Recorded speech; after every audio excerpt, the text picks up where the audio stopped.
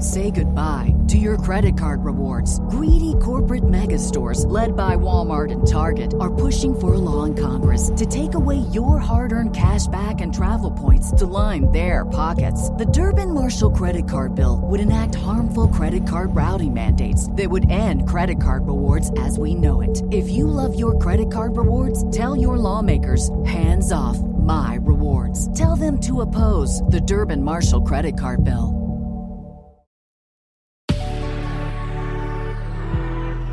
Good risings. I'm Colin Bedell. Today is Friday. Oh, thank God. November 26th. And this is the rising sign. So, the transit that I want to talk to you about today is actually happening on Sunday, but there's a buildup, okay? So the transit is the Sun-Mercury conjunction in Sagittarius at 8:39 p.m. Pacific, 11:39 Eastern. And that's actually the first day of Hanukkah, so happy Hanukkah for our Jewish listeners.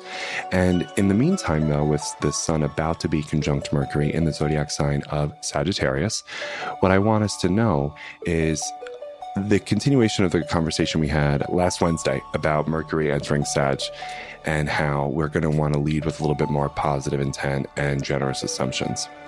When I tell you our lives will radically change if we make a deliberate focus on assuming other people are doing the best they can emotionally, spiritually, and psychologically and behaviorally, I am telling you the capital truth. The truth of the capital T. I'm telling you the truth of the capital T. Absolutely.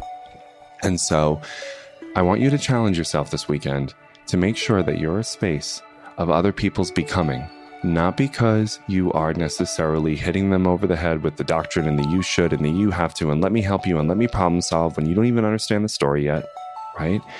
I want you to be a space of becoming because you are a space of generous assumption and positive interpretation and positive regard. Doesn't always mean that you're going to love what they're doing. Doesn't always mean that you're going to want to encourage and agree with it.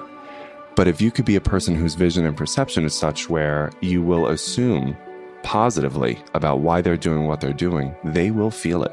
They will absolutely feel it.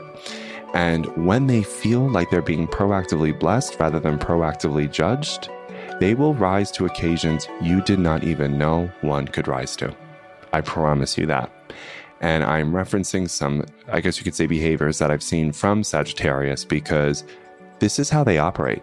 You know, they really do they walk around the world with the idea that other people are trying, let's meet them where they're at, and perhaps everybody has unexpressed glory and untapped potential within them. And how can I, as the Sagittarius leader, be a space to recognize and cultivate that potential for them? Right? They know they're not going to do it through shaming, through judging, through belittling, through nastiness, through contempt, right? They do it through generous assumptions, through positive feedback, through, wow, you did a great job on this, and this speaks to the best of your excellence over here, and let's do this. You might have been able to clean this up over here because I thought your instincts were correct and you could have done just a little bit differently to execute this better, but other than that, I thought you were outstanding. We'll clean up this, and then we'll get you right back on your feet, and you can keep kicking ass. That's Sag.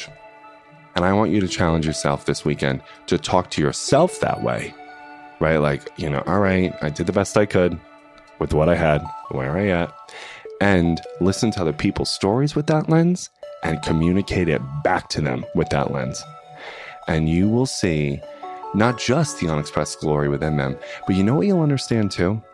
I heard Brene Brown talk about this because she was saying that her husband, Steve, who is a pediatrician, does this and does the quality of generous assumptions and assuming positive intent.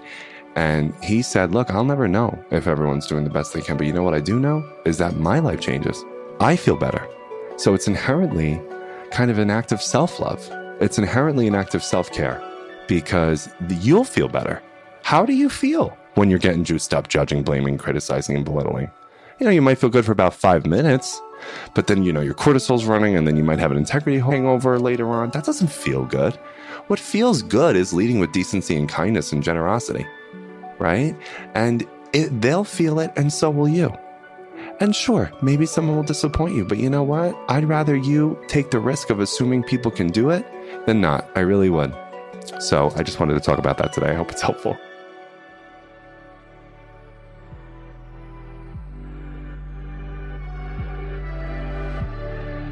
I'm Colin, and you can find me at Queer Cosmos. Thank you for listening to Good Risings. If you enjoyed this podcast, please let us know by leaving a review because we love hearing from you. Have a great day, everyone. Bye-bye.